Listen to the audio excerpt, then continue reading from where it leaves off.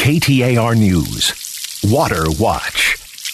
A report released this year found the Hassayampa sub-basin in the West Valley can't meet projected water demand. However, Buckeye's mayor isn't worried. Buckeye Mayor Eric Osborne is confident in his city's situation. Buckeye's water future is secure. We're not in danger, and we currently have the water resources to sustain our existing customers and the projected growth. And he says they'll be able to keep growing. Some of those developments already have certificates of assured water supply where they've proved up that 100-year source. And so there's a good runway of growth ahead of us. And as we grow that water portfolio, we'll also be able to grow those developments here in the city of Buckeye. How does Buckeye hope to expand and reinforce its water portfolio? Well, Mayor Osborne says part of the equation is bringing more water to the area. For example, acquiring 2,000 acre-feet a year of NIA water, approving an agreement that will lead toward the purchase of about 6,000 acre-feet of Harquahela Basin water. And making better use of the water they already have. We've been utilizing our reclaimed water to the tune of about 2,500 acre-feet a year to replenish the basin. He adds new development will also abide by updated conservation codes. And of course, the future could make even more options available. It includes increasing the amount of storage that we have in the Salt or Verde River. It includes the potential of maybe desal at some point. It includes working on long-term partnerships with the 2 irrigation districts within our municipal planning area in the city. For now, though, he says residents have all the water they need. Luke Forstner, KTAR News.